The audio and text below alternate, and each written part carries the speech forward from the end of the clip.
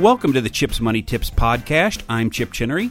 Today we learn about flipping houses from Carolina and Chris, stars of the new A&E show, Flipping Miami. Easy money. Money.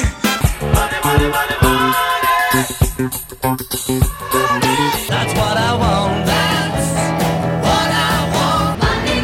Money.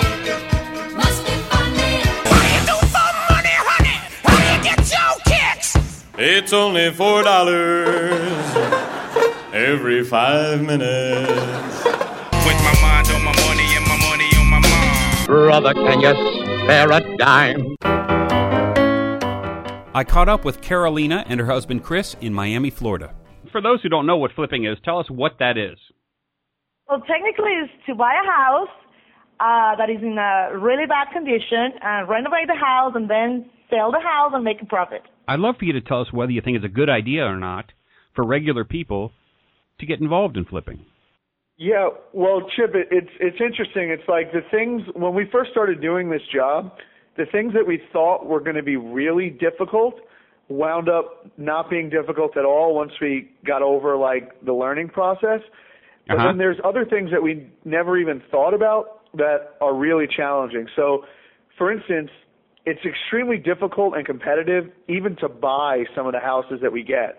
I mean, especially in South Florida right now, there's a ton of, like, foreign money that is coming in here and buying anything that's available. So, for instance, there'll be a house, it'll hit the market, and within 12 hours, there'll be like 4 to 6 all-cash offers, on the property. And a lot of times people are offering on these properties and they don't even get to see them.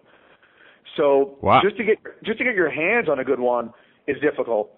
And then the construction work, well, I guess it's a little easier for me because I have like the ultimate wife who's like, hands-on, and she like learns on the fly. So for me, the construction's been fairly easy because she's kind of handled all of that, although she might be able to disagree with the fact that I say that it's easy. And it's easy because you don't have to do anything. You just buy the house and then you sell the house. Yeah, which gets me to something else that's easier than I thought it was going to be, which is finding buyers. I mean, Carolina does an amazing job on these houses, and it's pretty easy to get them sold. But the difficult thing is dealing with these FHA or bank appraisers. And again, we didn't have any idea that it would be so difficult. Like, there are times that we'll have a house sold.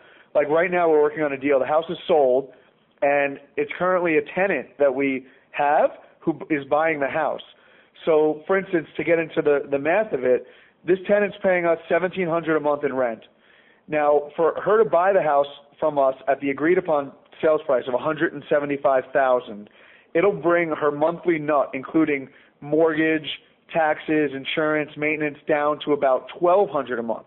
So she's going to save $500 a month by purchasing versus renting right now. And the deal's being held up because of an appraisal issue. The appraiser came in with a really low number on the house. So again, like, that's a really tricky part of our job that we didn't even anticipate was going to be difficult when we first got into the business. And do you guys find these houses just through something as simple as MLS listings, your realtor, or do you go through foreclosures primarily? Well, when we first came down here, we, like a lot of people, they see these crazy things on TV and they think like you go down to a courthouse and, you just start bidding on a property blind. But in reality, A, that almost never happens, and B, you'd kind of be crazy to do that because a lot of the properties that you're going to buy directly from the court, they're littered with title issues or past code violations and liens on the property that you would inherit as the buyer. So the only people that I see that are getting houses that way are people that are buying portfolios of like hundreds of properties and essentially figuring that a couple of them are going to be dogs, but in the long run they're going to make out. So what we do is we kind of deal with wholesalers, the people that are in the middle. So they essentially are like not real estate brokers, but they're in between these bulk buyers and people like us. And what we try to do is we try to cherry pick the best that the wholesalers have. And if we see something that we like, we jump all over it because it's gone in an hour. So we have to like make a decision and just jump all over it, which is where my background as a Wall Street trader comes in handy, and a lot of times, like Carolina, in that instance, will defer to me, and I'll defer to her pretty much every other time, you know? Now, Carolina, you're the contractor, I guess, on the site. Is that correct? Yes. So you're the big cheese. Now, is that difficult for a woman ordering around? Unless you have a crew full of women, I would think you're working a lot with men. Is that correct? Oh my God, I wish I had women working with me. But unfortunately, I don't know any other woman but me in this industry. I don't know. It's really difficult because some of these guys are Latin and they don't take orders or, you know, from a woman. So I always have to put my poker face on, very strong, very determined, and so far, so good. You know, my looks, when you see me in person, you might not think that I work in construction, but when I open my mouth and I start talking about construction, then you'll be amazed by all my... Yeah, I've seen a couple pictures of you. It's wow, you're not... I would never assume you would have a tool belt. Yeah, it is what it is. You know, before I used to work in New York in a hospital, and I was making, you know, my salary, but I can make the same money in one deal, in, you know, flipping one house. So why to work for someone else while I can just work by myself and have my own company and make much more money? How did you come into doing the TV show? Who heard about this, or how did you guys get on the air? So we go out to L.A., and the last night we were there, we had a dinner with my friend and some of his friends. And one of the girls that was at the dinner was sort of chatting with my wife. Oh, what do you guys do? So Carolina started telling her all these like wild stories in South Florida of some of the houses that we've done. Well, technically, I was wearing a very tiny, teeny dress, high heels, and I said, I fix toilets, I do electric plumbing, and that's what I do. And she loved the story, and the day after, she introduced as a TV show producer, and everything came from there. I think everybody likes to hear a horror story. You've flipped a lot of properties. You're buying rundown properties. What are some of the crazy things you've seen in properties you've purchased and then eventually flipped? Okay, I think at this point, we can definitely open a zoo because we've seen so many exotic animals in our houses. We've had problems with possums, raccoons, snakes, gators, fleas, I don't think that's exotic, but iguanas. So we've seen it all here regarding animals. Iguanas and alligators? Gators, yeah, because we've had some houses near canals. And we live on the water as well, so you see crazy stuff. But the craziest thing I've ever seen in one of my houses is someone was breaking into the house every night. But there was nothing to steal in the house because they already stole all the copper pipes, nothing to steal. So we spoke to our neighbors and told them to please keep an eye on the property. A few days later, one of our neighbors come to us. He said that he saw a guy and a man and a woman, and he thinks it was a pimp and a prostitute using the house just to bring clients. Perfect. Isn't that amazing? Like, I couldn't believe that. You could have rented a little bit to them while you're fixing it up. Yeah, I know. I take cash. A little cash flow opportunity there. I don't know. Now, how many flips have you done, would you say, in your career? Oh. Do you keep track of that sort of thing? Bunch. I mean, no, it's hard to keep track. I mean, our accountant keeps track. At least 10 at this point, I guess. Well, we've been in South Florida for 1 year and a half. Chris comes from Wall Street, and I'm a nutritionist, so we didn't have any background on construction. So we learned, you know, our first project was a big learning experience. And since then, we have a rental portfolio, and on the side, we flip homes as well. So we have about maybe 15 rentals, and we've flipped more than 10 houses. That's great. And now you're building a nice little situation for yourselves moving forward. Yes. Let me ask you this, guys. I have cash, and I would love to buy a house that I could flip. My big hang-up is I don't know construction people. I don't know crews. I had a guy who rehabbed a house for me once. He was fantastic, but he disappeared. So that's what keeps me from getting involved with another flip is that I think, well, if I bought a place, I don't have a crew. How do you start finding a crew?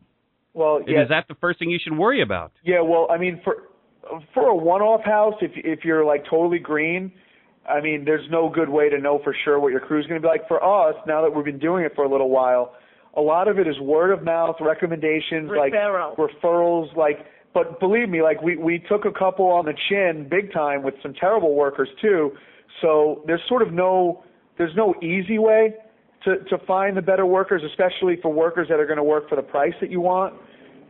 Just let me put it this way. It's been about 2 years that we've been in this business, and I don't have my dream construction team yet. I'm always constantly changing my teams, and it's difficult to deal with employees.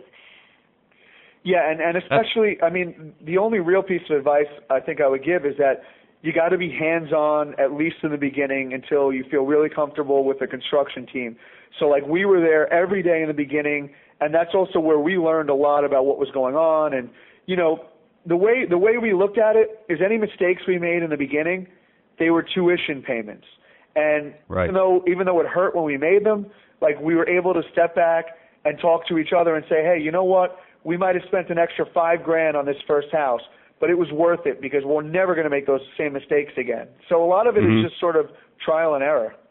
And you just don't hire the crew from the parking lot at Home Depot. No, is that right? We never do that. Mostly we take referrals, and I'm always there in the house to make sure that everything is done properly.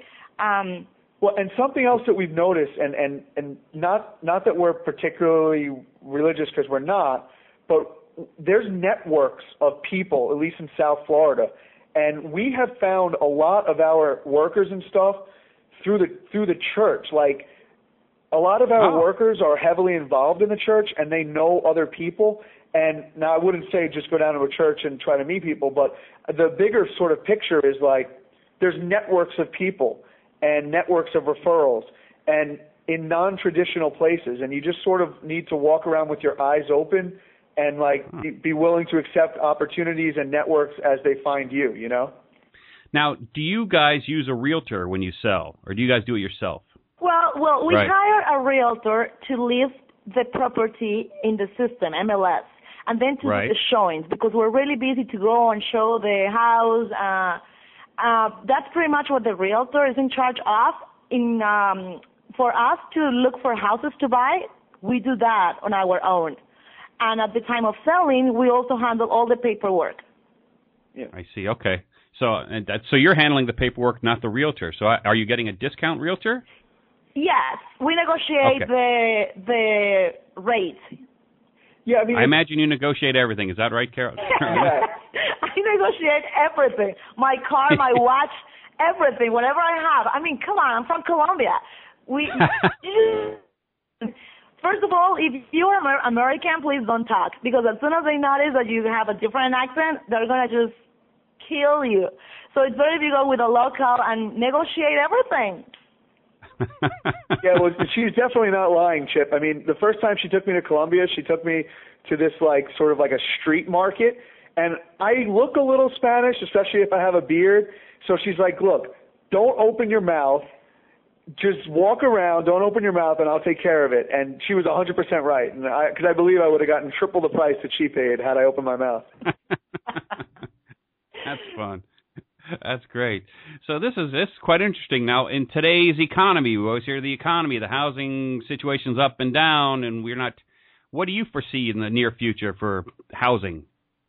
Well, I mean, so long what's your crystal ball say? So long as interest rates are where they are, and you know, according to Bernanke, they're going to be like that for the foreseeable future. Right. I'm bullish the housing market. You know, now do I think that there's still areas that are going to come down? Yes, and in particular in markets like Florida, I feel like the starter homes, the ones that we're playing in, I feel like they've bottomed, and we're already starting to see the recovery in like the starter single families. But for instance, like a lot of the condos here, like the ones on the beach, you know, they're still haven't hit bottom in my opinion, because you know there's huge homeowner association assessments. And it's almost like a snowball effect of bankruptcies, right? So for instance, if you have a condo building and let's say there's 100 units and, there's 20 that got foreclosed on, well, let's say, the homeowner board has enough money that they don't need to assess right away. But now there's 25 foreclosures and people stop paying their maintenance. So now they need to start assessing. And it's sort of a snowball effect. So the people that were on the brink of foreclosure, now after these homeowner assessments, now they're into foreclosure. So I believe like these condos that they haven't bottomed yet, and it's going to take more time because of that process. And then the other area that I think hasn't really bottomed yet either are above the starter homes, like these golf communities and stuff like that. Because, if you think about it, someone who could afford a $500,000 house probably had enough capability to avoid foreclosure for a little bit longer than, a fireman or a nurse or whoever that was in a starter home. And I think those people are sort of throwing in the towel now too. So that's sort of my main idea. I think the starter homes are on the rebound, but I feel like there are some markets that still, either might fall a little more or might take some more time to really recover. Now, do you guys focus on the starter homes, or do you still go for the high-end ones? No, we only do entry-level homes. We try to get houses below 100,000. So sometimes, actually, we got a house for 30,000 last year. Yeah. But that house needed so much work. So 30, 40, 50,000, 60. With renovations, we try to stay at the 100,000 mark, and then we can make a profit somehow getting a 30% return per deal, which is pretty good. 30, 25, 30. That's what we get. Yeah. I mean, right? we're looking, 25 to 30%, and that's return, and not, annualized. You're talking 3 to 4 times that, because a deal in and out we shoot for 3 months. It'll take as long as 6 months. But I mean, The reason we stay away from the higher end houses is, it's putting, more cash into one investment, so it's less diversification. And B, it's much more difficult to find a buyer. So like these lower end houses, FHA is lending to these lower end, because it's the idea of like the Joe the plumber, like, they want to lend to, Joe the plumber or Nancy the nurse or whoever. So it's easier for us to sell the starter homes, which means we could turn them quicker. So, it's a higher annualized return. Did you guys have any assistance along the way, or books, or anything you could suggest anyone out there who wants to get into flipping can entertain? No, not really. I mean, we came down here with the idea that we wanted to buy one house, and as a trader, you make a small trade and you see how it feels. Like, how does it feel to own some Apple stock? How does it feel? It's the same thing. Like, we wanted to buy one house and we wanted to see how it felt. And actually, we wanted to buy the house and just have it as a rental, because as an investment. And we did it, and it felt great. And the return was amazing, and we enjoyed the process. We found it really rewarding to like transform a house into like a real home. And we kind of just learned as we went. And you'd be surprised. Like, you go into a Home Depot or a Lowe's, and you start buying lots of material. Like, there are really useful people there that you can talk to, and they'll explain to you what types of materials to buy and how to do certain jobs. And so, pretty much keep your ear to the ground and be hands-on and have an amazing life. No, but I'm going to tell you something. If I can do it, if we can do it, anybody else can do it. Because, look, this guy, my husband comes from Wall Street. I come from the health department in New York City. So, come on, we didn't know anything about construction. We're just two young people, two young guys that we decided to come to Florida, and now we're making money.